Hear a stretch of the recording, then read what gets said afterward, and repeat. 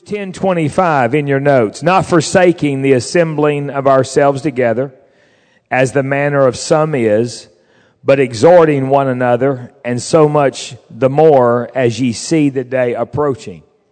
Now, hopefully not going to start off getting strung out here, but exhorting one another. We understand the exhortation when it comes from the pulpit. But the church body must step into a level of maturity that we can exhort one another. Now, I'm not talking about getting on each other's case and stepping out of areas of authority and taking liberty where we don't have authority and lining people out. I don't mean all that craziness. I'm just talking about when we have a relationship with somebody, we must mature as a church body to the level that we can exhort one another. I'm looking over here and seeing some hyphen age young adults, and these concepts need to get into your life now, right now, to where you step into this. Tonight, I'm going to be using a mixture of scripture, and some of my points do not have scriptures. It's just some observation that I've made through the years that I just think fits. And so we'll talk about it. Let's talk about our first connection at church, and that is connecting with God. Connecting with God. Now let me ask a question in your notes. When was the last time you were on your way to church and thought, we are on our way to the house of God? To the house of God. If it's been a while since you've thought that, then yeah, me too. Because just whenever I was studying this lesson is really, when I was putting this lesson together, I thought, you know what, Terry? It's the house of God, and how many times do you go and never even think that you are going to connect with God? Now, there is absolutely no way to put a value on the local church in our lives. There's no way. One man told me years ago, we were ministering together, and he looked at me one time and he said, "You don't even know what you know." I said, "What do you mean? I don't know what I know." He said, "Well, I hear you talk about your father, and I hear you talk about Brother Lumpkin, your pastor growing up, and your relationship with him. And I hear you talking about Brother Patrick, your Christian school principal and your college instructor." And he said, "I didn't have men like that in my life." He said, "And so you don't know what you know." Well, let me flip that. Many times when we're a part of a church like New Life, we don't know what we have. We don't. I'm not shaming anybody at all. It's just, this is just a good church. I mean, this is just a great body of people.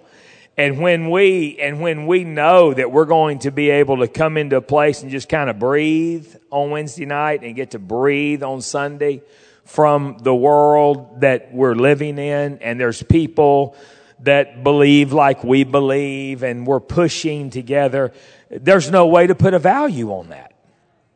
Absolutely not. But even though it should be exciting to come to church, and I know sometimes it might not be, but it should be exciting to come to church. It should be exciting to know that we're connecting with our church family. But the excitement level should not just be on human to human. There are a lot of connections here. There's a lot of friendships here. But we need to remember that we are going to connect with God. I fear sometimes that we allow the God factor to get lost in our lives. And God is just a piece of everything else when God needs to be the ultimate, our focus that goes beyond everything else.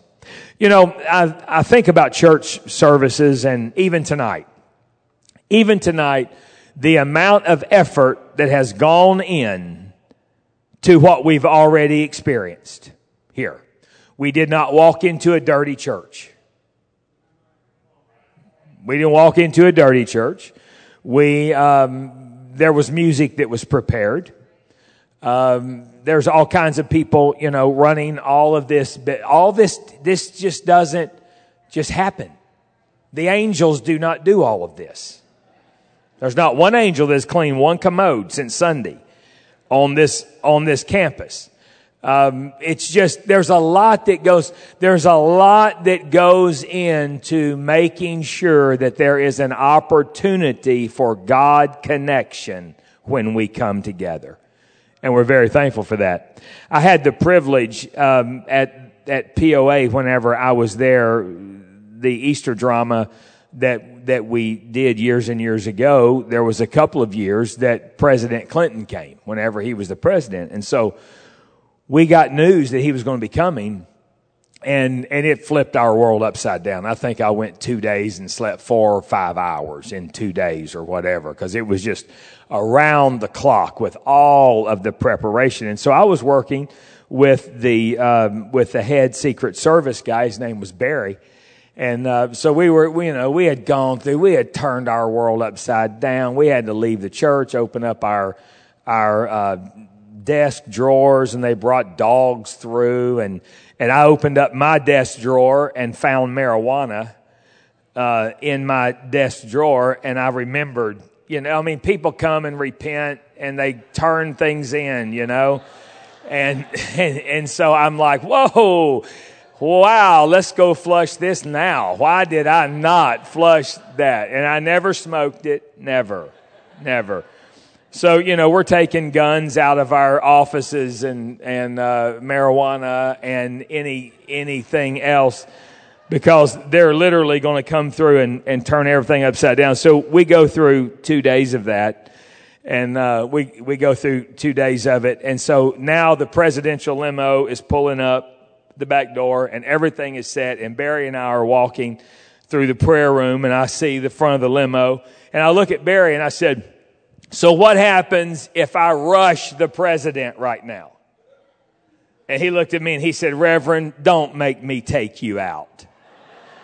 I said, okay, I was just checking. I just wanted to see. There was so much that went into that man landing in a building. You can't get within 6 feet of him with an umbrella. There's different levels. There's all of this stuff. And after he left and he was there, and then I was just back in the church, and then it hit me. We went through all of that for a man because of his office. And I casually come in to a worship service. Whenever we're meeting with God. This is literally the house of God. It's the house of God. Let's not be guilty of Genesis 28:16. And Jacob awaked out of his sleep, and he said, surely the Lord is in this place, and I knew it not. Let's not come to church and miss God. That's the number one connection. And I know that we can get so busy and we can get so carried away with things that literally, hey, I'll be honest with you. There were times I was standing on the platform as a pastor at the church with my hands raised, looking like I was praising God, and I was thinking about the next day. Literally, there was one time I opened my eyes, seriously, because I'm just kind of half crazy, and I opened my eyes and I looked at my hand and I said to myself, it shouldn't be up because you're not even worshiping. It's just that easy. But we are literally, this is the house of God. And beyond anybody, beyond anything, we are coming to connect with God. Amen? Now let's talk about the Word. About connecting with the Word while we are at church. Now, obviously, I can't go into that without saying daily. We have to have Word connection daily in your notes. Matthew 6:11. Give us this day our Sunday bread. or give us this day our Wednesday evening bread. No, give us this day our daily bread. It's very interesting when God was bringing his children through the wilderness that he gave them manna. But that manna would have worms in it if they tried to save it longer than what he said. He said, if you have 5 people in your house, then you can get 5 omers, measurements of manna. On the day before the Sabbath, you could get 2 days worth because you couldn't work on the Sabbath. But it was literally designed that you picked it up every day. You ingested it every day, or worms got it. That needs to speak to us. That needs to speak to us in a major way, that the Word has to get into us every day. I have often said, I'll say it thousands more times before I die if I can, any day without prayer in the Word is a wasted day. Any day. Well, but I got this done. Nah, you did okay in the temporal, but you wasted the day. But, hey, Terry, I made $5,000 a day or whatever. Well, that's nice, but you wasted the day because we have to have the Word and prayer every day. So when we're talking about the Word and we connect with the Word daily, then we go to services. So let's talk about the Word and services. I tell you, this is practical. This is very practical tonight. We need to bring our Bibles to church. We need to bring our Bibles. We need to have a way to take notes. Some way. If you do it on your phone or if you have pen, whatever. Because you never know when there's going to be a word that is going to be spoken to your spirit. And when a word is spoken to our spirit, we need to be able to capture that and not lose that. And then there's classes. There's classes. There's classes at New Life, and there's different studies. You need to look at every possible study that you can take and make sure that you go through it. Everything. I love Pastor's Tabletop Bible Study. I carry one of those in my briefcase, and I glance at it quite a bit. I love the way that is laid out. That table out there with those materials, invest in books or materials or classes that will help get the Word in you. In your notes, one biblical truth has the potential to drastically change your life. Just one truth can change your life. I went to a leadership conference one time in Arizona, and it was fantastic. And the main speakers, and they did great. But I went to a breakout class that one of the staff members was teaching, and he made a statement that was worth all of my effort, all of the money of going. When I think back on that conference, I saw many things, but one comment that he made changed the way I approach leadership from then on. And it was this. He said, when you are leading, think checkers. Think checkers. You make a move, and until somebody else makes a move, you don't move again. And I'm telling you, that was just like, whoa, okay. Because I'd been wearing myself out trying to hold people's hand, and you make this move, and then I'll promise I'll make this move, and then you can make this move, and then I promise I'll make this move, and then I'll let you jump me and you can win. No, that's not the way you lead. You make a move, it's a clear move, and then it's their move. And there's a lot of people that are driving themselves crazy trying to make all the moves for people that won't move themselves.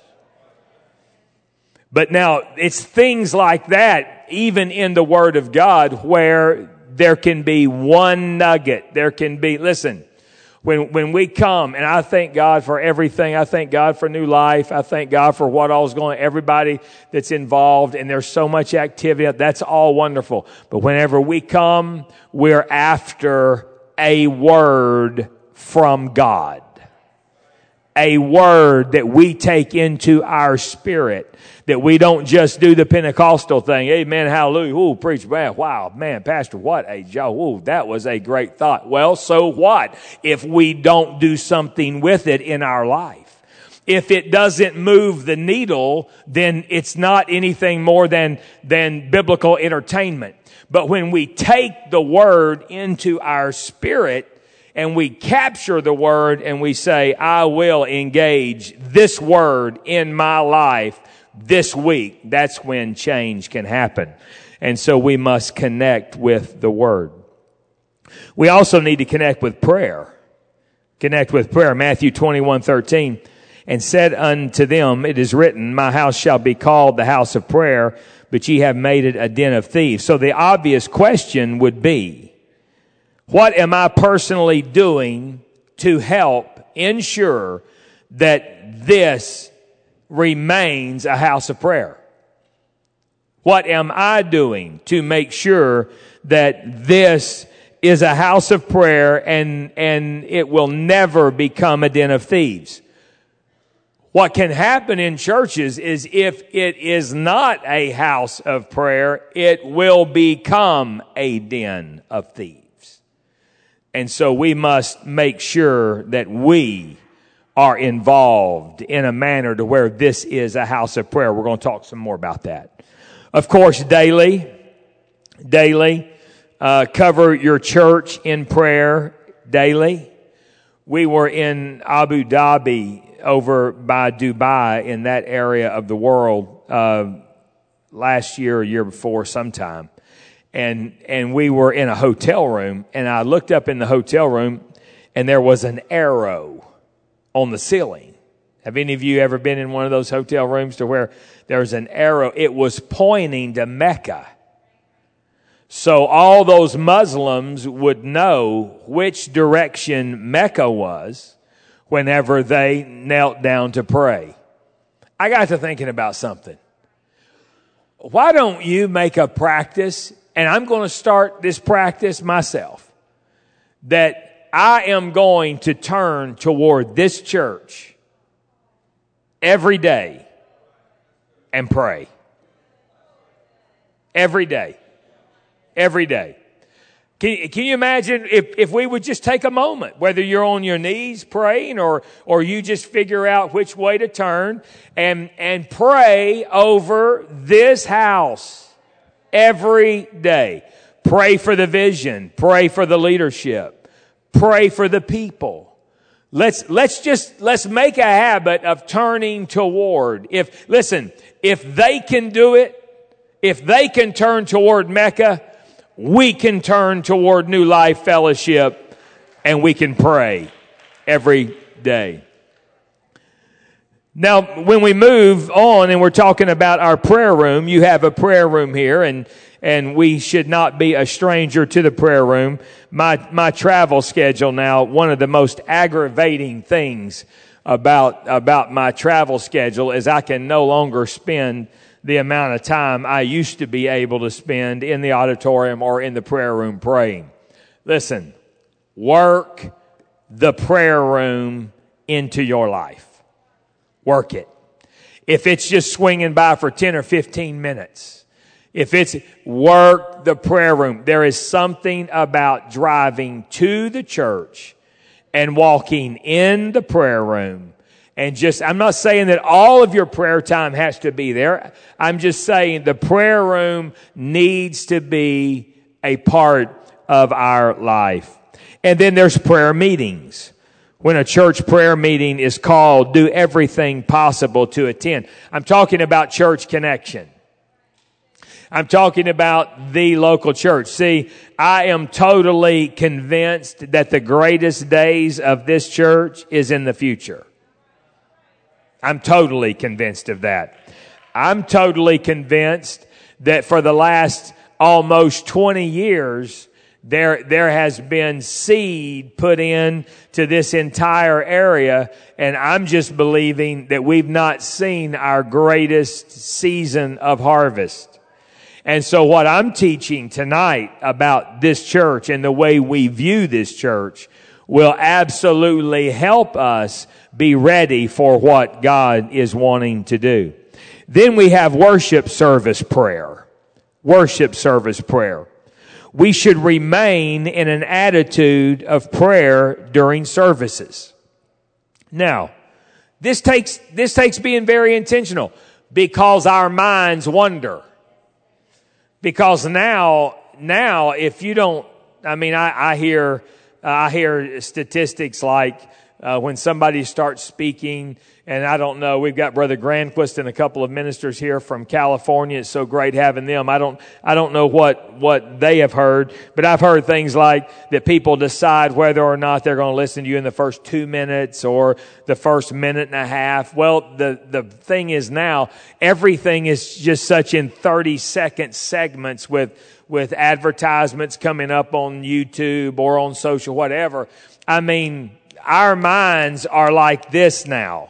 We're dealing with digital dementia because minds are being rewired. It's a major deal. So what I'm saying is when we're going to come in and we're going to sit for an hour and 15 minutes or an hour and a half or an hour and 4, you've got to be intentional about staying clocked in. And so we need to stay in an attitude of prayer. We need to be praying that faith will be released. If you're in church and somebody in the church body is quickened to you, maybe in service, it might not be for you to go over to them. It may be for you to start praying for them. That's the way that the Spirit works. But we must keep our minds in an attitude of prayer during a service. We never know when it's going to be somebody's last service. We never know that. We got the news. Terry Westbrook is a I don't know how old he is. Braden, he's not my age. He's 51, maybe 2, something like that. A businessman at POA. He's a major man in that church. And he owns a construction company, and yesterday, a log fell and hit him in the back of the head. And he's fighting for his life in Tallahassee, Florida. It's like they're saying he's not going to make it. And if he does make it, it's just, we never know.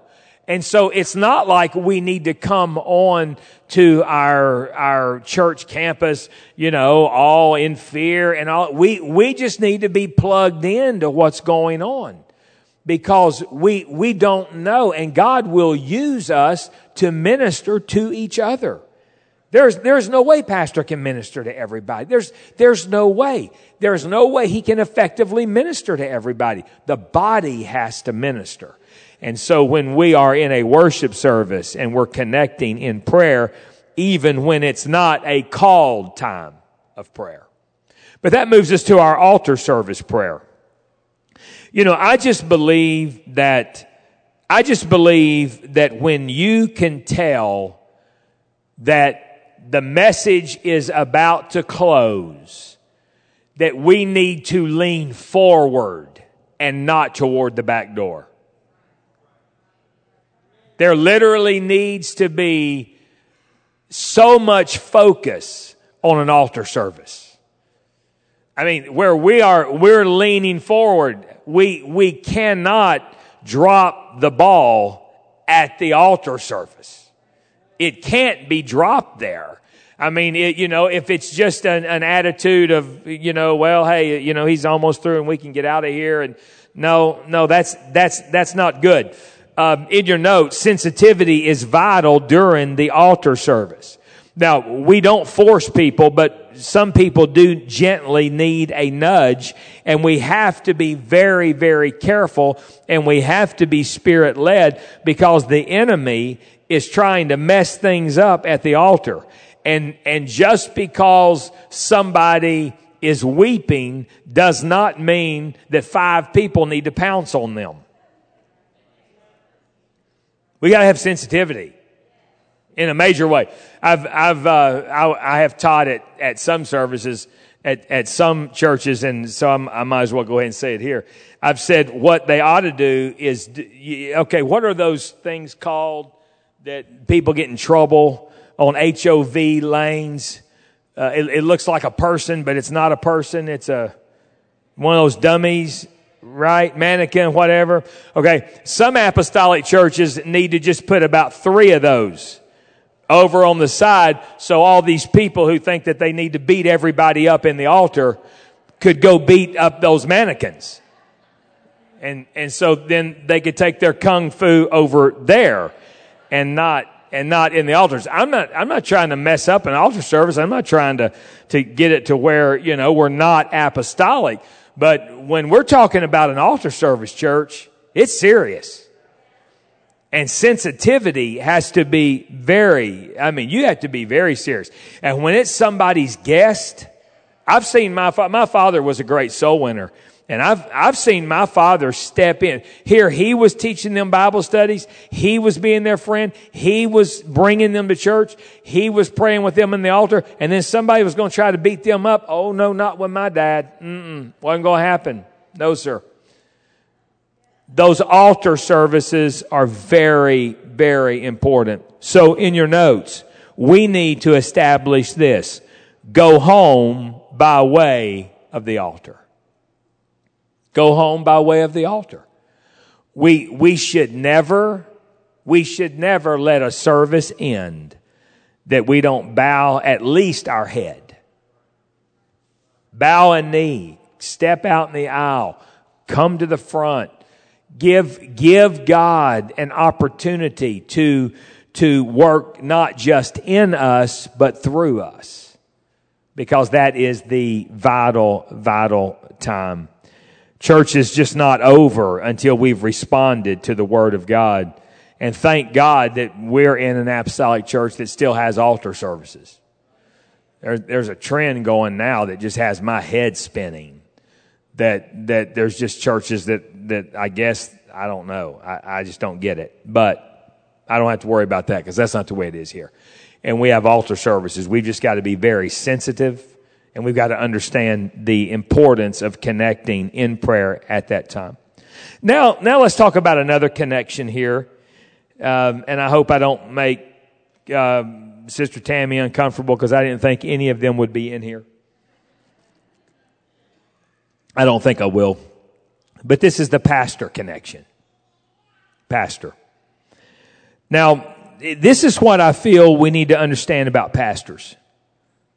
They are human, but their position is divine. In that, pastor is mentioned in the fivefold ministry.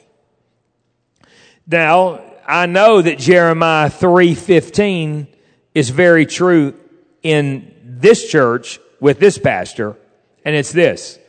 And I will give you pastors according to mine heart, which shall feed you with knowledge and understanding. I sense in this church a great, healthy respect from the pulpit to the chairs and from the chairs to the pulpit. A very healthy respect. Pastor has such an amazing respect for you. Anytime we get the opportunity to be together, he's always talking about how great somebody is in this church, and I feel that from the chairs to him also, and it's well deserved both directions. What it is in the church, it's a relationship. It's a relationship from the pastor to the people. It's a two-way relationship, and there is a major difference in allowing a pastor to just be a preacher or a pastor. Major difference in that. And, and I know some new people it may take a little long. I got that. I understand because relationships take time to build. I understand that totally. But in your notes, when I wrote here, pastoring is shepherding. Pastoring is shepherding. We understand that the shepherd used a rod and a staff, right? A rod and a staff. Now, the rod and the staff dealt with protecting, guiding, lifting, and loosing. Protecting, guiding, lifting, and loosing. That's what a shepherd would do. Excuse me. If a predator was coming, then that shepherd would use that rod and work on the head of that predator, without a doubt. Now, when we're talking about guiding, the interesting thing about guiding is the sheep determined how much pressure was used. Some sheep, the shepherd had to do was just nudge. And then, it would get to moving. But then there were some that had to nudge a little harder, trying to get their attention. And then there was some that had to be gouged, as a matter of fact. And, then it probably just went on from there. You can just work that out in your head. There was the lifting that could be used with the staff, and the loosing if they were all tangled up in something. This is what pastoring is about. And so people that do not allow somebody to guide, loose, lift, that's not a good position to be in. I understand it takes time with new people. Got that? I've got that totally. But that's very important. Be in your notes. I believe we should cover your pastor, our pastor, in prayer every day. That his name should be called every day in prayer. Absolutely every day. His family, call their names every day. I'm talking about church connection. I'm talking about church connection on several levels that is so very important. See in your notes, give your pastor the benefit of the doubt. Give him the benefit of the doubt. I guarantee you there were times, and I see Brother Granquist as with the years that he's had experience in pastoring, I guarantee you he's felt like this. Have you ever it would have just been easier on you to just walk to the pulpit and say, okay, all right, you know what? You're questioning things that I've done and you can't figure it out, so now I'll just tell you why I've done what I've done. The reason why we've got this situation going right here is because he's suing him. And we tried, we counseled, neither one of them would listen. So now it's ended up in court. That's that. Now, you know why this person's sitting here and that person's up in the balcony? Was because our auditorium is big enough and the judge said that they could both be in the same building if one was here and one was there. And that one has been having an affair with that one. And then we're in a situation. Oh yeah, no. You can't do that. You can't do that. Give your pastor the benefit of the doubt. As long as Pastor Mangan and I worked together, as close as we worked together for 30 years. Even whenever I talked with him, I could tell if he started hedging a little bit, I stopped. Because there were things that he couldn't even share with me, even though we were like this. So give the benefit of the doubt. I had a man get very aggravated with me. Big time aggravated with me. He was a leader in the church and he got all sideways. And so finally we got it worked out. And so he thought something that was absolutely, totally wrong. He had heard something and he had built something up in his head. It wasn't even close to right. So we finally talk about it and he looks at me and he says, Pastor Terry, he said, I'm so sorry. He said, okay, I understand now. Is there no problem? I said, no, there's no problem at all. He said, okay. So he started to walk off. I called him by name. I said, hey, hold on just a second. He came back. I said, I got something to ask you. And he said, what's that? I said, why did the negative meter on me immediately drop when you heard that? I said, haven't my years connected with you? Didn't I at least deserve that it would just stay up here until you found out? And then if you wanted it to drop, then drop it on me.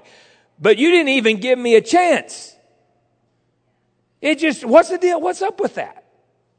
I'm sorry. I'm sorry. That won't happen again. I said, well, thank you. Just the benefit of the doubt. Just the benefit of the doubt. Listen, not just with pastors, with people in the church, with other leaders.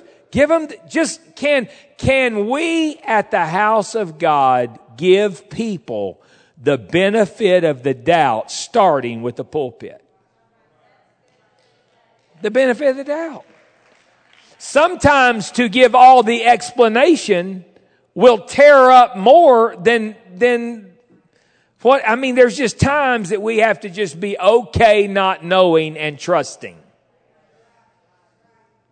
D in your notes. This is big. This is big, big, big, big. No bad news on Sunday. No bad news on Sunday. Now, if there's bad news that just absolutely has to be shared, then after he preaches on Sunday. After he preaches. I cannot tell you how hard it was to walk out of an office and from an office to the platform.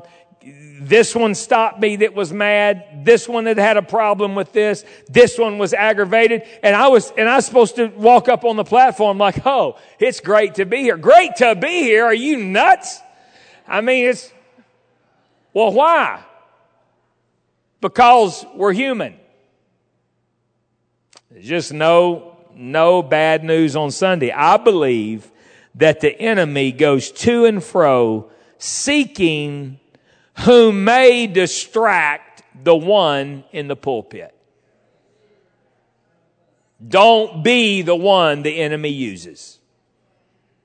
Do not be that one. You say, well, now, do we just not carry our... No, I'm not saying that at all. I'm just saying if we ever elevate the importance of a Sunday service, especially Sunday morning, because that's when most of the guests come.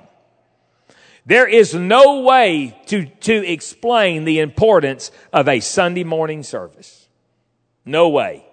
And we've got to get that elevated to where we're coming on Sunday morning and we park our personal issues.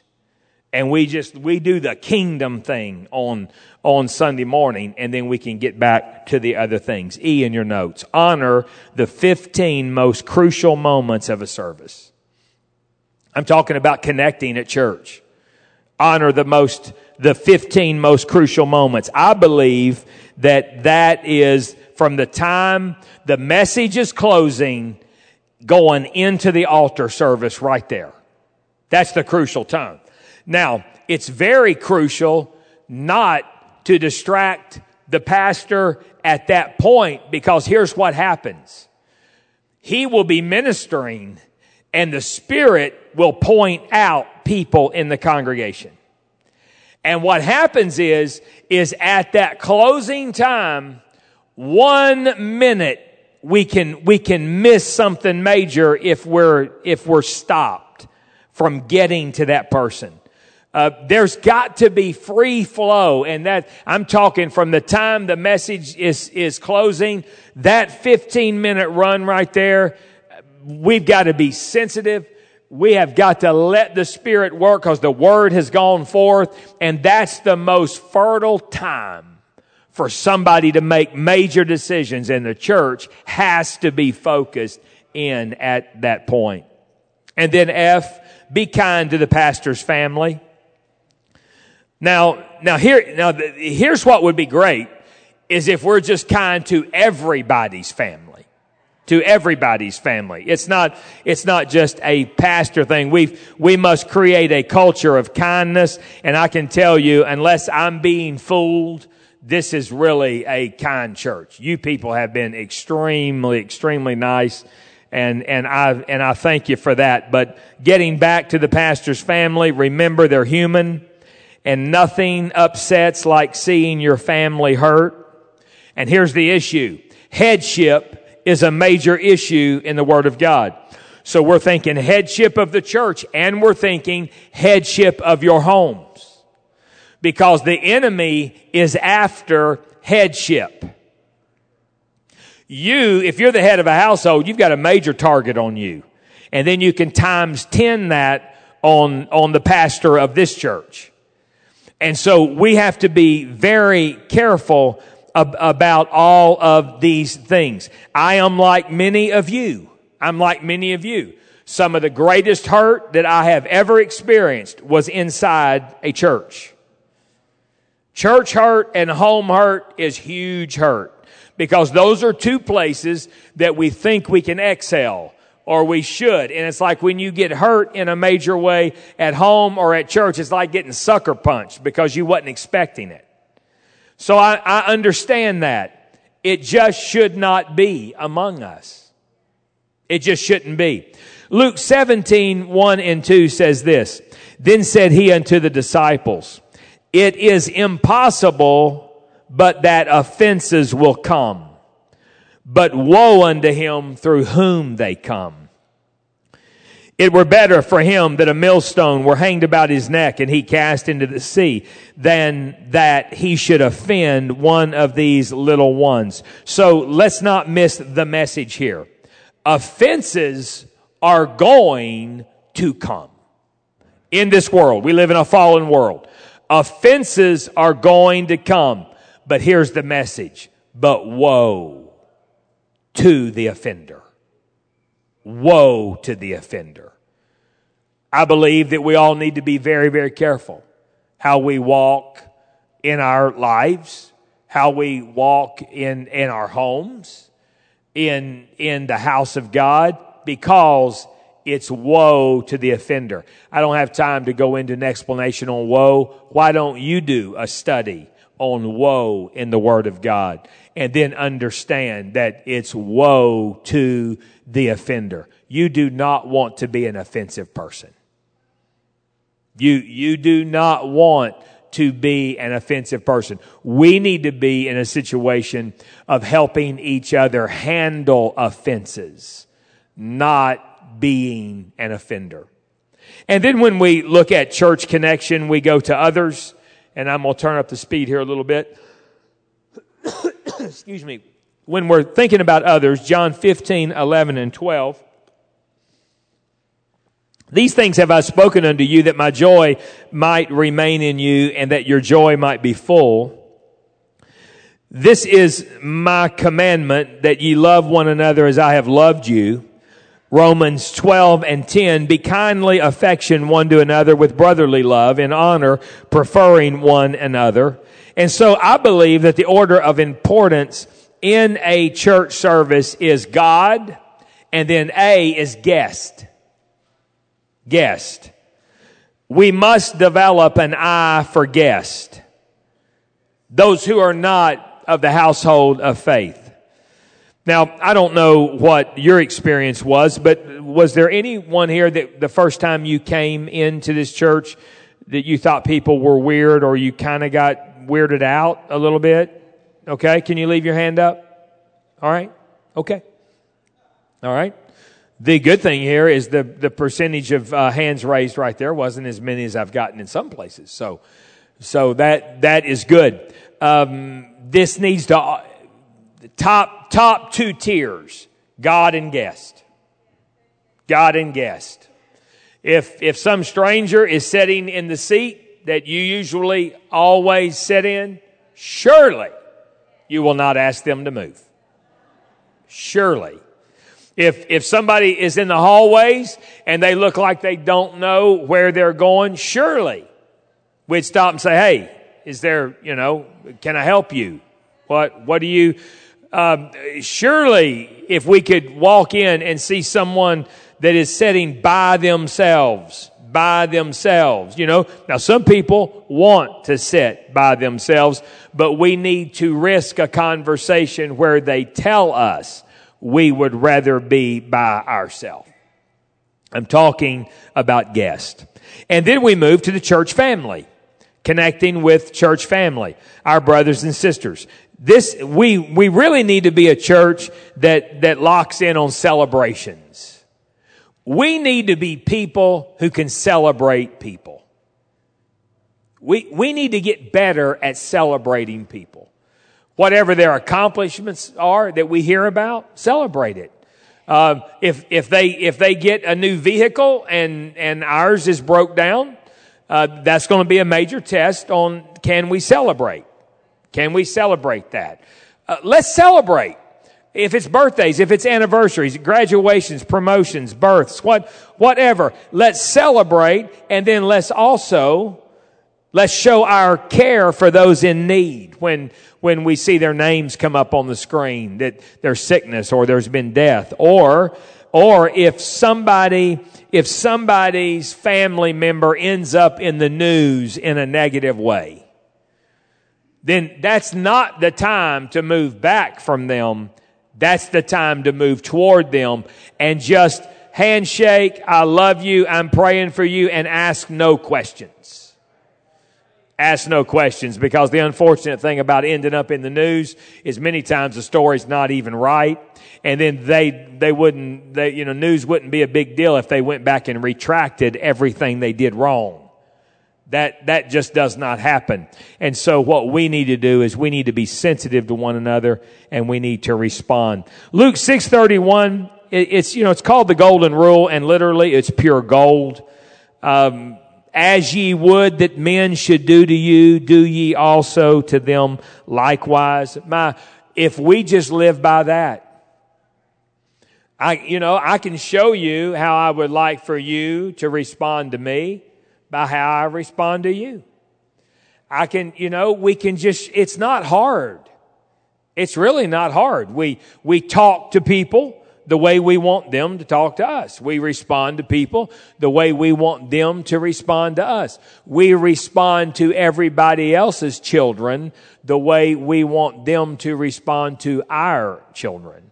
It's just do as you would that men would do to you, do ye also unto them. All right, why don't we talk about resources, connecting with our resources. Time and talent.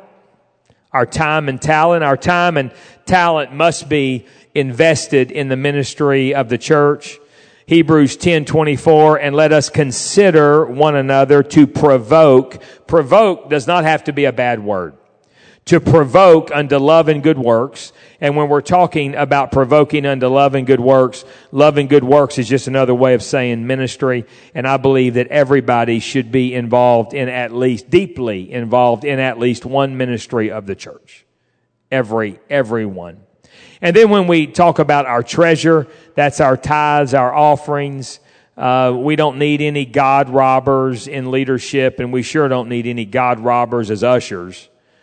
I mean, my goodness, somebody leading that doesn't pay their tithes, or somebody taking up offering that doesn't pay their tithes. Folks, I just feel sorry for people that do not get the understanding of the value of paying tithes and giving in offerings.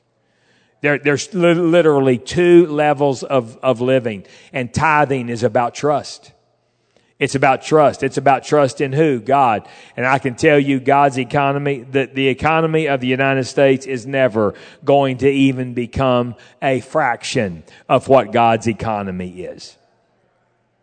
I shared stories the other night whenever I preached here, and there's even been more since then.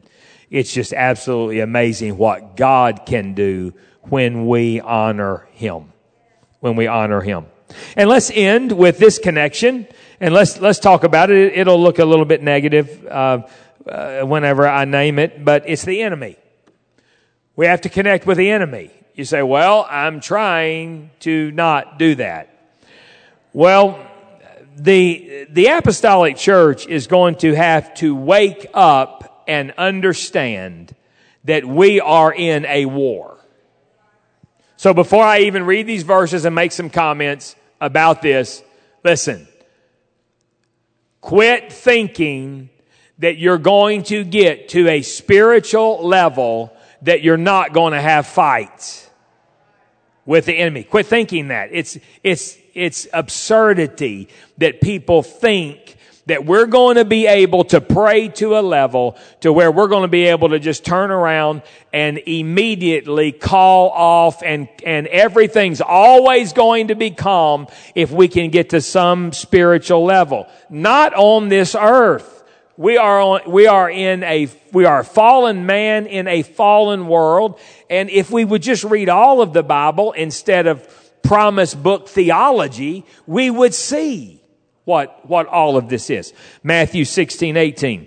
And I say also unto thee that thou art Peter, upon this rock I will build my church, and the gates of hell shall not prevail against it. It will not prevail, but it will assail. There's going to be fights. We're in spiritual warfare. And so what we're going to have to learn how to do is we're going to have to learn how to fight.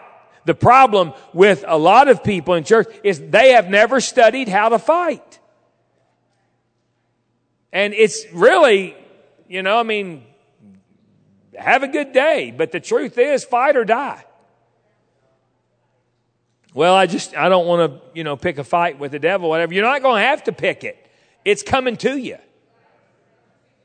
I heard one man was preaching, and maybe I just don't understand it as clear as him, but he was saying that, the devil goeth about as a roaring lion, seeking whom may devour. Well, you know what? I'm going to use that in a minute, so I'll say that then.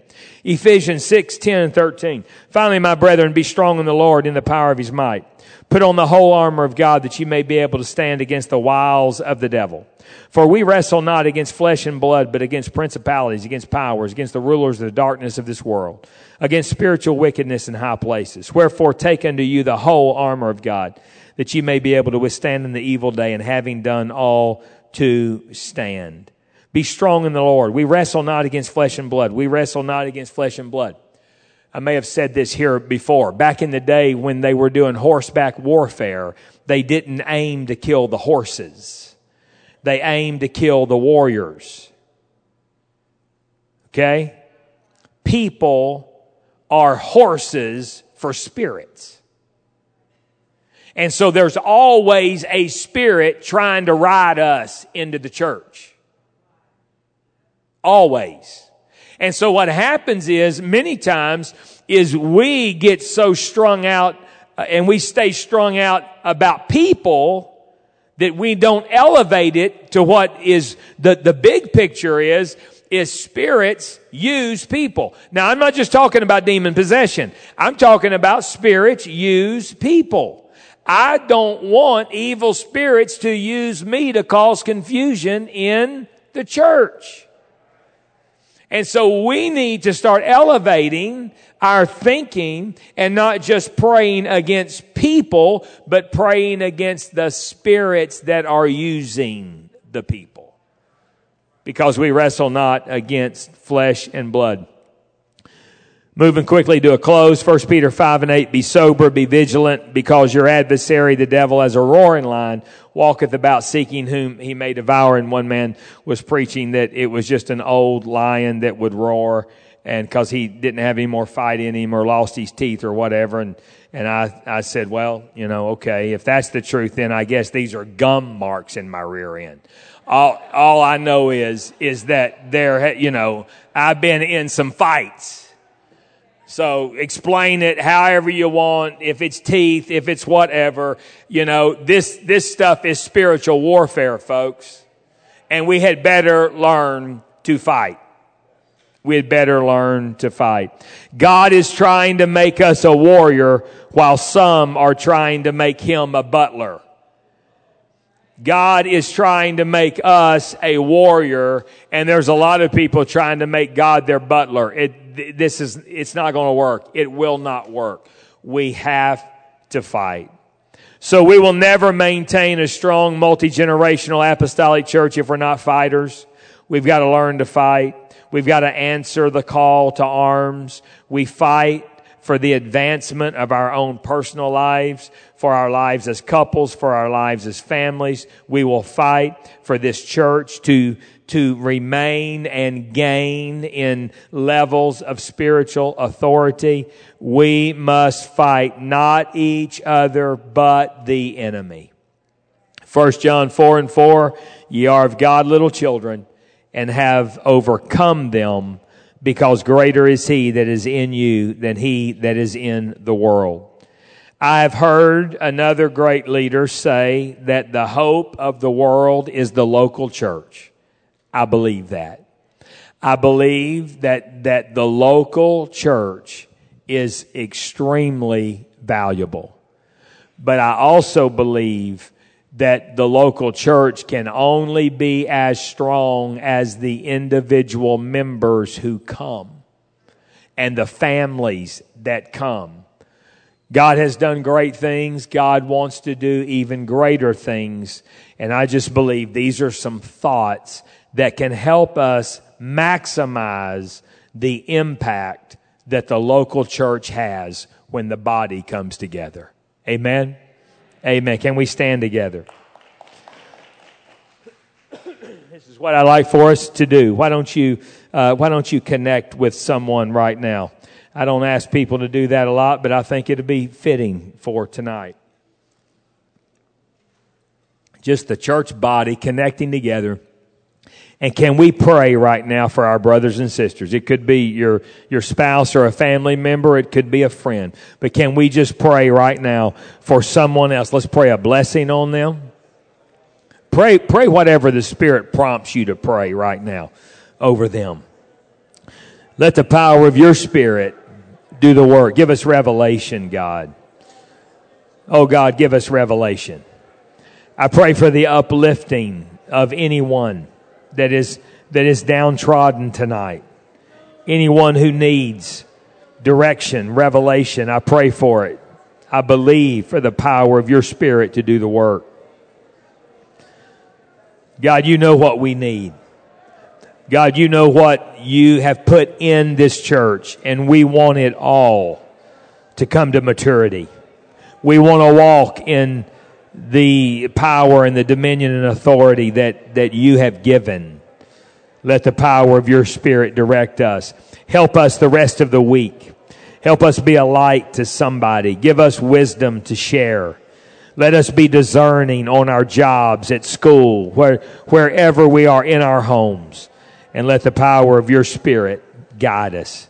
In Jesus' name.